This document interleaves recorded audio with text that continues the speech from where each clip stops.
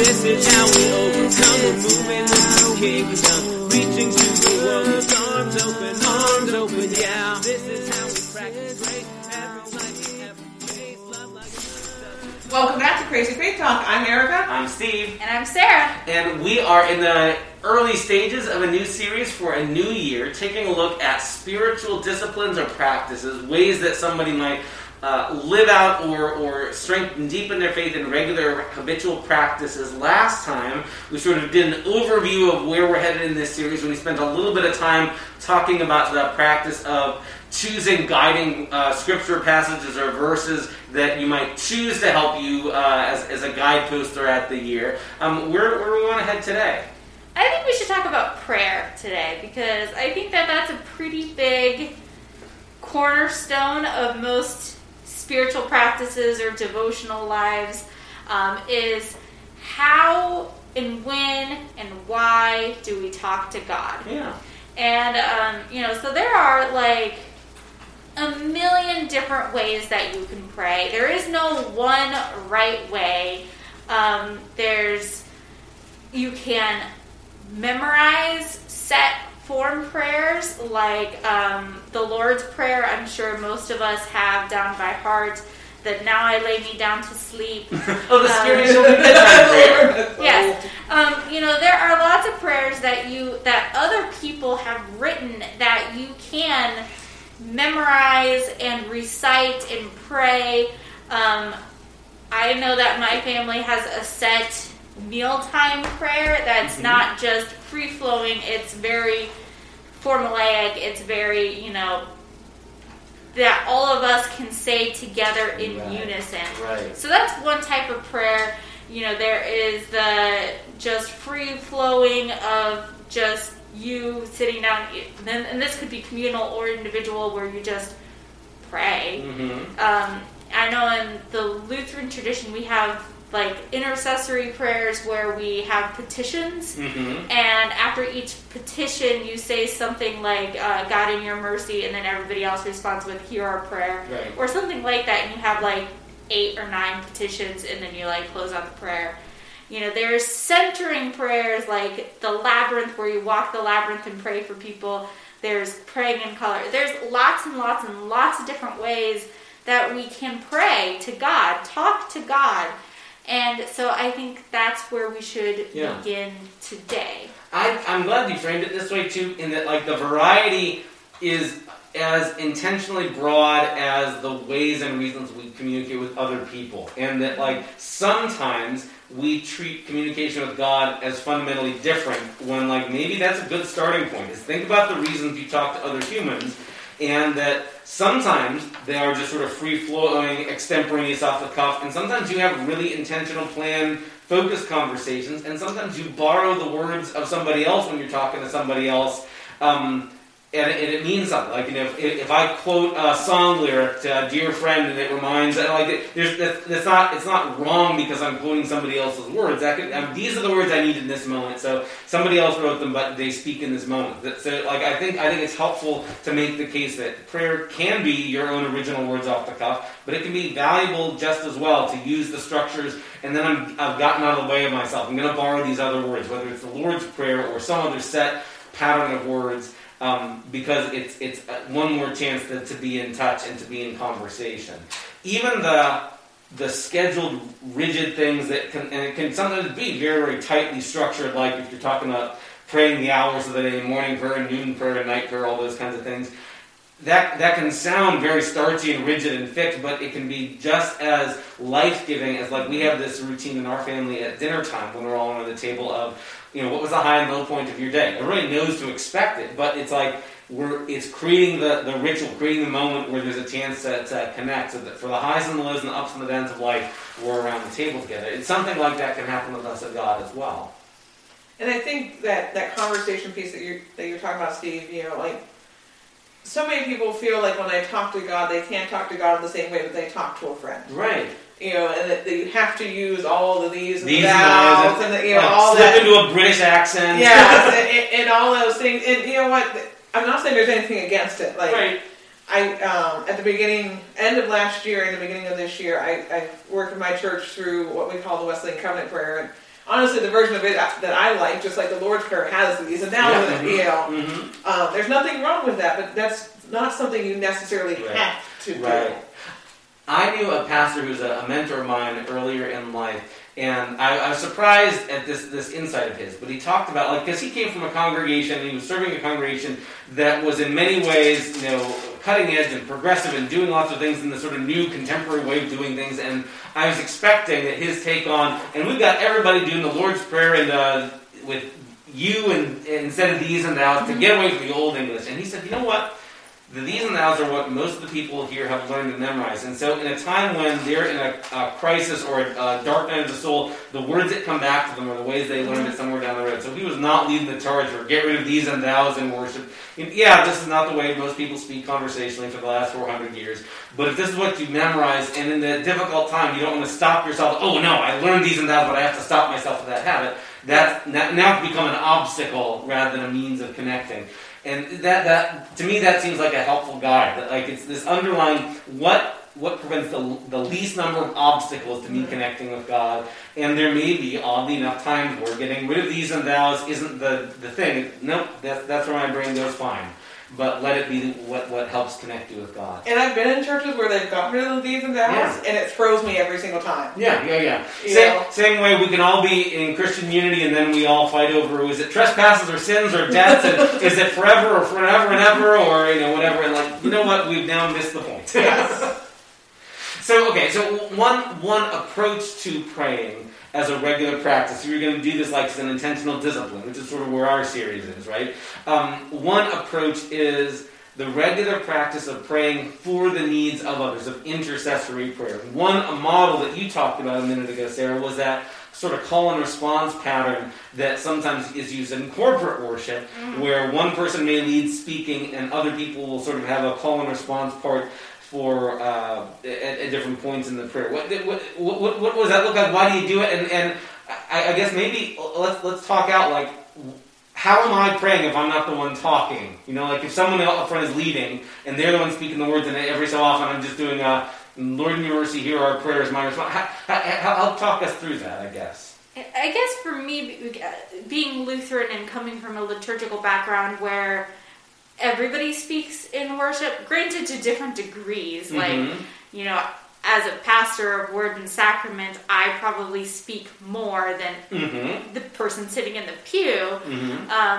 But the call and response, and including that in the community prayer, the corporate prayer, is a way so that people stay engaged and stay active. Like, because I know that before I was a pastor and when I was the person sitting in the pew, I had the hardest time paying attention during the sermon and during the intercessory prayers, because I felt like they just went on forever. So at least being able to occasionally respond with, whatever the response is, hear our prayer, or Lord in your mercy, or whatever it is for that day, is a way to keep my mind engaged. Okay. As somebody who did not grow up in that kind of tradition, I will say I do appreciate for the same reason. Yeah. Because it can be very easy to kind of let your mind wander, just like when, I know for myself, when I'm just doing my own personal prayers, especially if I'm not speaking them aloud. Yeah. Even when I'm speaking aloud, sometimes, my mind just goes off and like, oh wait, I need to do this, I need to do that, it's prayers that quickly turn into the to-do list. Yes. Oh God, thank you so much for this and this and this, and also please pray for this person and this person. Oh yeah, I have to go grocery shopping today because I am out of sugar. And I remembered, because I just prayed for a great Aunt Mildred, and she always has sugar cookies. I need to remember to buy sugar today. And then, before I know it, I forgot that I was praying and that I need to conclude. And in a sense, there's something lovely about being so woven into prayer that your prayer life can sort of seamlessly flow into your regular thought life. But there's something valuable about focus in the moment. I found, too, that structure, whether you use a spoken call and response or not, but the idea that whether it's out in radiating circles, for me in my immediate world, out to people in it's often the pattern in our congregation will be that moving outward, sort of like from us in this congregation who are here in this room, outward to the wider church, to our community, to the nation, to the world, there's this reminder, even in that direction, of it's not just about me and my personal wish list. I mean, like, you got plenty of time all your life long to pray for all your personal wish lists, and we can have another conversation somewhere down the road about how God reserves the right to sometimes answer and sometimes to not give us the things in our personal wish list. But that this is a reminder to me that the act of praying, in addition to however it moves God to answer, which is maybe other conversation, but does something to me as the one praying. And in the practice of intercessory prayer, it pulls me out of being sort of self-centered, curved in on myself, only interested in help me with this and this and this.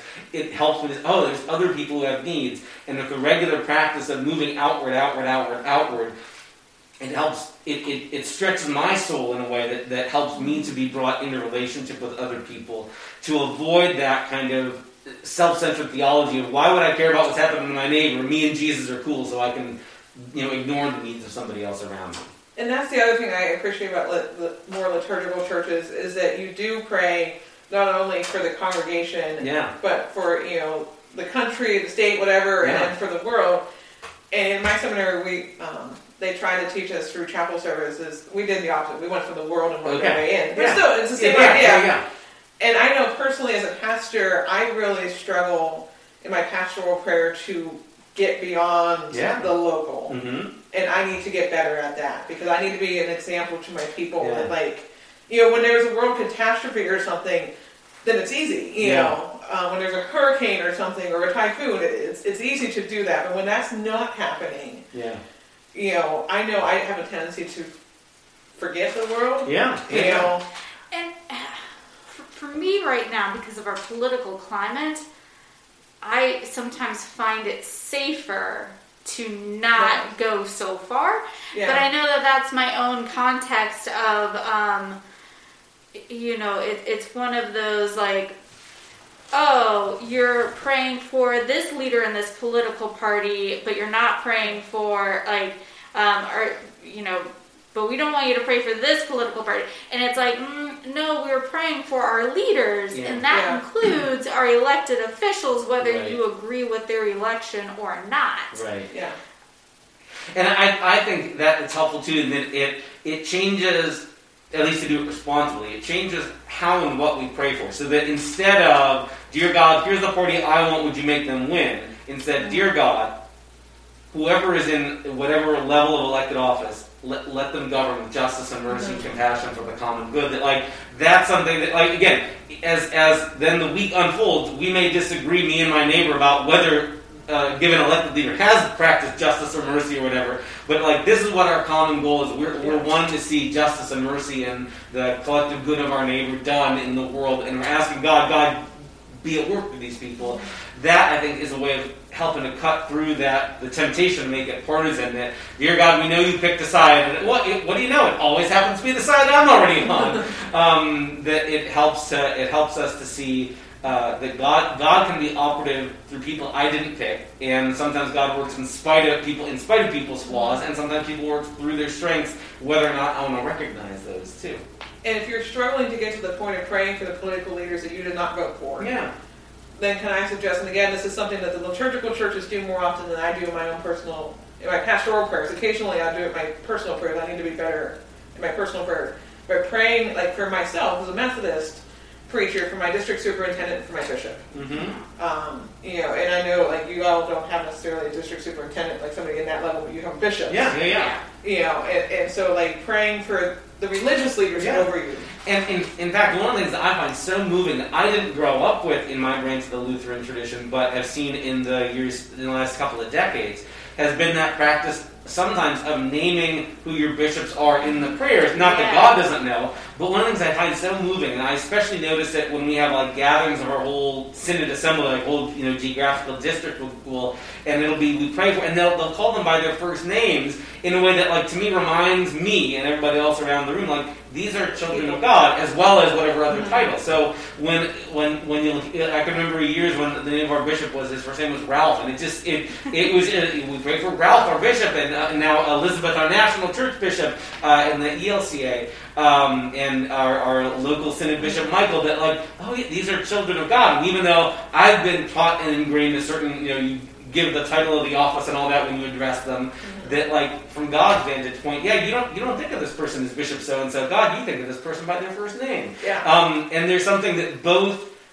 calls to attention the importance of the work they do, but also kind of in a humbling way, as far as God's concerned, they're just another child of God, which is cool. Similarly, when we pray for our elected officials, it's the same thing. Yep. That instead of it being, we're all in Pennsylvania, so instead of Governor Wolf, we pray for Tom. Yeah. Instead of President Trump, we pray for Donald. Mm-hmm. Instead of President-elect Biden, we pray for Joe. Yeah. But it's going back to, you are a beloved child of God. Yeah. And this is the name that you were given in your baptism as either a baby or an adult, whenever you were baptized. Yeah. But this is when you're marked and sealed by the mark of the cross. It echoes to me, although I don't know that we intentionally do this, and I never made this connection until now. But one of the things I make a point of saying at funeral services is the intentional remembering of the person, especially in the liturgy, by their first name or first and middle name, but without the family name. Not only because sometimes our family names change over the course of a lifetime, if there's marriage or whatever, but also sort of that callback of there are so many ways that we treat people with different levels of importance based on their nationality or the class that gets attached to their last name. And my goodness, Joe can be a high or low station name. That the fanciest of the fancy and the lowest of the low. By our first names, there's all that baggage gets sort of pulled away, and it's just us in our humanness. And to pray for people that way, it helps me to remember, and maybe we all need it, but I sometimes really have to remind myself that even people I really don't like are beloved of God, and that God does not need my permission to like them, for God to love them. And it may also be that God has a whole bunch of stuff that God's got issues with them, and yet that God loves them. I think the practice of praying helps each of us in the act of praying to remember that and to be shaped by that. Oh yeah, I'm praying for a world God loves, for people God loves. And there's nobody I will meet who isn't made in the image of God. There's no matter how much I dislike them or disagree with them or whatever, there's nobody I will meet who isn't beloved of God. And the only way for me to maybe get that ingrained in me is the regular practice of seeking their good. That's maybe a good overview of intercessory prayer, but there's other maybe modes or ways of praying that are at least worth touching on and thinking of, especially because intercessory prayer often happens in corporate worship, and we're living in a time when you may or may not be able to be with people in a room praying corporately or collectively. So let's talk maybe a little bit about practices that are sometimes called contemplative or centering prayer. What's that like? So this is, again, another very broad category, because it's really anything that you use to center yourself, to meditate as a type of prayer. So it would be things like, I know previously we had talked about some creative ways to pray, like praying in color, walking the labyrinth, even just going outside and having a conversation about, to God about the things that you see in creation. But it could also be singing some Taize songs. I don't know if everybody's familiar, but Taize is it's a community, I think in France. That they have a very specific style of singing where it's basically you take one or two lines and you just repeat those two lines over and over and over again until it's written on your heart. And there's lots of different people singing, and sometimes somebody will go and sing the tenor line and harmonize for a while. Sometimes everybody will sing in unison for the verse. If there's instruments, the instruments will fade in and out so that it becomes very you don't have to look at music. You're all just kind of there and letting the music be in you and outside of you, and I have a hard time describing it, but it's very beautiful. I love singing Taize, but again, it's a very communal thing typically. But yeah, I know of other people who will knit prayer shawls, and as they knit the prayer shawls, they are thinking and praying for that person. And that's not necessarily like them sitting there knitting and going, oh dear God, please be with so-and-so and yada yada. They're just thinking of them, but thinking of them while they're also like on some level talking to God. Yeah.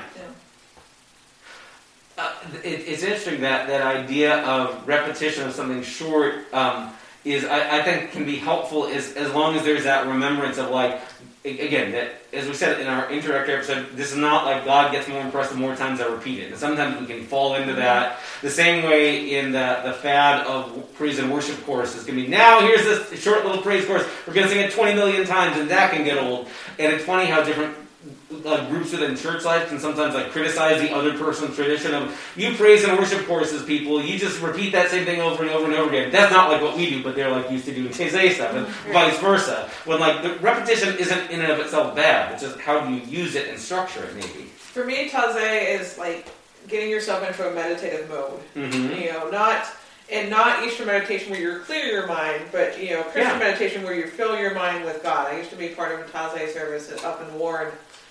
And I kind of compare it to try to describe as a slightly modernized Gregorian chant. And it's just that, and the repetitiveness of it isn't, like you said, to impress God or anything. It's to get you into a mindset of prayer, get you into a mindset of worship. Yeah. Where sometimes, and I'm going to be one of those people that's going to be a little critical, praise choruses don't take you there. Ah, that's a good note. Yeah. And I don't know if that's just because of the nature of the chorus, or because of how it's led. Yeah. For me, when I'm going to do contemplative prayer, I need a quiet space, and Taize is quiet. I think that's an important piece. Is that there's the temptation with the quote-unquote stereotypical praise and worship chorus of it being like a rock song that borrows the tropes and even the musical progression, even the chord progression feels more like we've taken the chord structure of a top 40 song and made it into a simple repeatable chorus. And it's hard not to do that if you're the one leading in a way that makes you a rock star or the leader of a band. Whereas in Taize-style, however you lay out your worship space, it's not front and center, here's the band. They kind of fade into the background. Even if they are front and center, they'll fade into the background, and that's the point of it. And for me, another huge difference between praise rock band and Taize is praise rock band is very much, okay, repeat this so many times, and they'll write it or say it, you're going to repeat this 3 times. Whereas Taize, it is very spirit-led. They're if you do Taize correctly, nobody, not even the musicians, will have it in their head how many times you're going to repeat this. It's, you repeat it until it just kind of fades away. Yeah. And so you're not constantly thinking, okay, this is number 5, this is number 6, we have to do it number 8, oh no, I've lost track.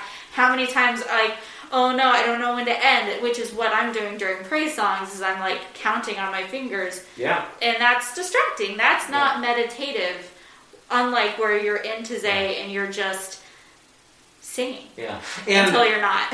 And and then it's okay if the voices fade in and out, and sometimes harmony will emerge, and sometimes it'll be all unison. And that, the flexibility of, not exactly rigid beginning and end point, but being kind of feathered, is, it lets you get out of the headspace of, am I doing it too long or too short or whatever.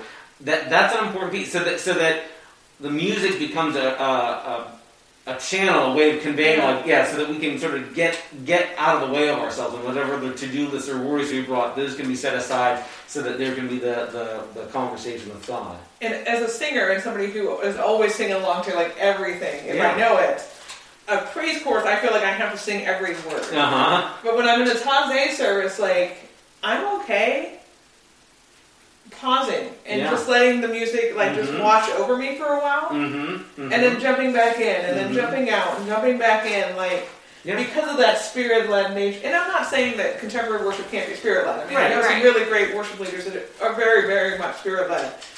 But it's just the dynamics of the service tend to be that one, the Spirit is more easily felt. Let's put it that way. Yeah. Not that the Spirit isn't in both services, but the Spirit, for me, is more easily felt in the Taize service than it necessarily is in the contemporary service. Sure. There are possible situations where somebody might find themselves having access to a Taize-style worship service, but that's also a harder thing to come by, especially in a pandemic time. So maybe it's worth also exploring. There are non-musical ways of doing centering prayer. Sometimes it's a simple, short, repeated line that isn't sung, but is just like, I can do this on my own. Whether what's sometimes called the Jesus prayer, not the Lord's Prayer, but the Lord Jesus Christ, Son of God, have mercy on me. Other short, like sentence-long kind of prayers that are learnable by memory, with the idea that it's not about performance. God, did you notice I didn't get any words wrong, but I'm no longer fumbling over the words, and now I'm able to sort of get in that headspace, and it's a way of, in a spoken, non-sung way, trying to do that same thing. How do I get the distractions out of the way and deep, sort of reconnect kind of thing. One of the things I learned about in seminary was breath prayers. Yeah. And that the Jesus prayer can be one of those. Yes. As you're breathing in, you're saying, Lord Jesus Christ, and as you're breathing out, have mercy on me. Or Kyrie eleison, Christe eleison, the Lord have mercy, Christ have mercy. Those kind of, again, they're verbal, but with no music, can be done alone, can be done in small groups, can be done in large groups. But it's just, and it helps with that mindfulness, because as you're breathing in, you're saying one phrase; as you're breathing out, you're saying another. And this for me is a good example of not every practice is going to be for everybody. Because breathing prayers stress me out. Because I'm too focused. I get too focused on trying to get the phrase and my breathing timed perfectly, and that's just not how my lungs want to work. And then if I think about it too hard, it's definitely not going to work. But then, if I don't think about it, then it's not going to work. So, breathing prayers stress me out. And that is not the purpose of having a spiritual discipline. And see, they work for me, because that's how my mind and my body works. And that's okay. We said all along, not all these disciplines are going to be for everybody. Right. We're just giving you some ideas to try out and see what works for you. Exactly. And that also suggests, too, that while there are lots of already existent centering prayer or breathing prayers, there's also something cool about the practice of creating your own as well. That it might be, maybe I need to find words that feel like they're mine, that I can keep coming back to, that it's a phrase I can inhale and a phrase I can exhale with. And even the practice of doing that differently over time may be helpful, so that it's almost like part of the discipline itself is, in this moment, what breath prayer can I create that will be helpful for me or for others right now, and then next week, and however frequently, that kind of thing. There are folks I know, and I will see on social media or Twitter, faith voices, who part of what they see as their ministry is that here's in this moment of what's going on, whether it's this news cycle or this season or whatever, for this moment, here's something that I found helpful, and they'll put it out there for other people. And sometimes, that's good, those are good words for me, and other people take it or leave it. I suppose that's a positive of the reality of social media, is that you can put stuff out there or gather things from other people, and if it's great, use it. If not, you just scroll right on by. Maybe should we give a nod toward maybe like a branch off of this kind of praying in creative forms of prayer, where like some kind of physical act of creation, like artistic creativity, can be an expression of prayer too.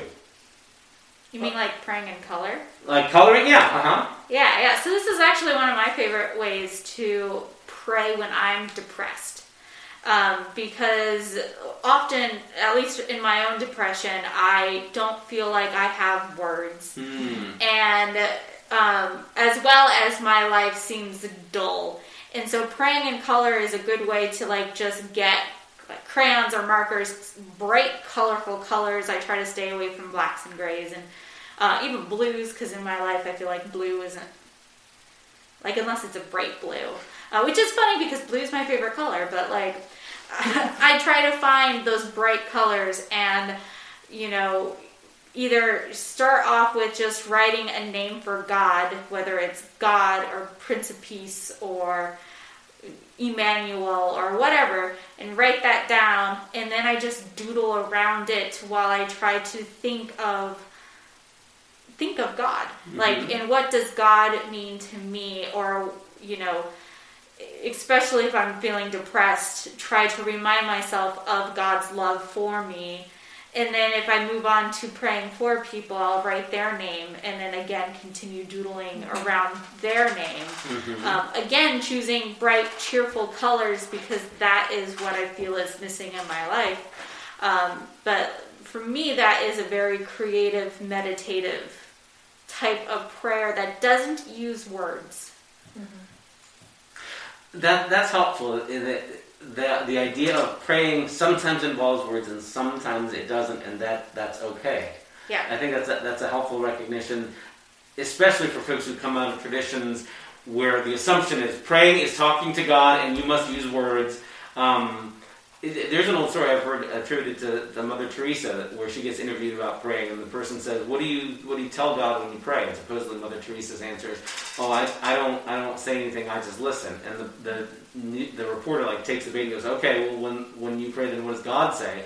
And Mother Teresa says, "Well, God doesn't say anything either. I listen and God listens, and together we just both listen." And there's something lovely about that, that is prayer. That the same way. There are times when, with somebody who's very important to you, a friend, a spouse, a parent, a kid, whatever, you need to talk to each other. And sometimes just being in the same room and it being okay and it not being awkward, that's a sign this is an important relationship. And just being there. Not even I'm there for you because you're in the waiting room and you're waiting on test results in the hospital, but just being in the same place, that's possible. And recognizing that can happen and it be prayerful as well. That's, I think, an important recollection. I like walking the labyrinth. Okay, talk about that. And sometimes, I pray the labyrinth with words, and sometimes I just walk it. And so a labyrinth is not a maze. It's not. There's only one correct way in and out. It's just a circular form that just kind of weaves in and out of itself. And so you reach the center, and then you weave your way back out. Because there's only one path, right? Yeah, there's only one path. Right. So there's no dead ends. There's no getting lost in the labyrinth. There's one way in. There's one way out. Also, why you have to be careful if multiple people are walking the same labyrinth. Right. Yes. And usually it's not high walls like a corn maze or something. It's usually something just kind of laid out on the ground. And a lot of times when I'm doing this, and again, we're talking about not necessarily using words, but for me, as I'm walking my way towards the center, I'm trying to focus on ways that I can become closer to God or things that I want to bring to God. And then once I'm in the center and I spend some time there, if I brought any burdens to the labyrinth, I try to just, in my holy imagination, lay them in the center and then walk away from them and leave them there and figure out, okay, God, now that I've centered myself on you, help me to take you out back into the world. Yeah. It's interesting that I think historically the practice of Christian use of labyrinths emerged out of the medieval era when it wasn't safe to go on a pilgrimage. It would be the tradition of go to Jerusalem for a pilgrimage, as if getting to the holy location was the goal. And there were times in European history when that wasn't safe or reasonable to do for ordinary peasant to go make. So in the floors of some of the great cathedrals across Europe, often the one that is most frequently seen in American Christianity these days is a copy of the Chartres Cathedral in France, which is a circular sort of almost rosette pattern. And it emerged as this isn't quite as good as going on a pilgrimage, but walk this and this will be good for your soul. And I think in some ways the notion of this is a substitute for pilgrimage has missed the point, that there's value in the journey. And even that practice of pilgrimage is one that American Christians in the 21st century may not have any sense of. And there's something valuable about, it's not about getting to a particular holy location, but sometimes the journey itself is where the connecting happens with God. And in that winding of the path, walking it, there's connection with God too. It's not just I got a race to get to the center and that's where I meet God, but that in the process of walking as well. Because as you're walking, there are times when you're facing the center and there are times when you're facing away from the center.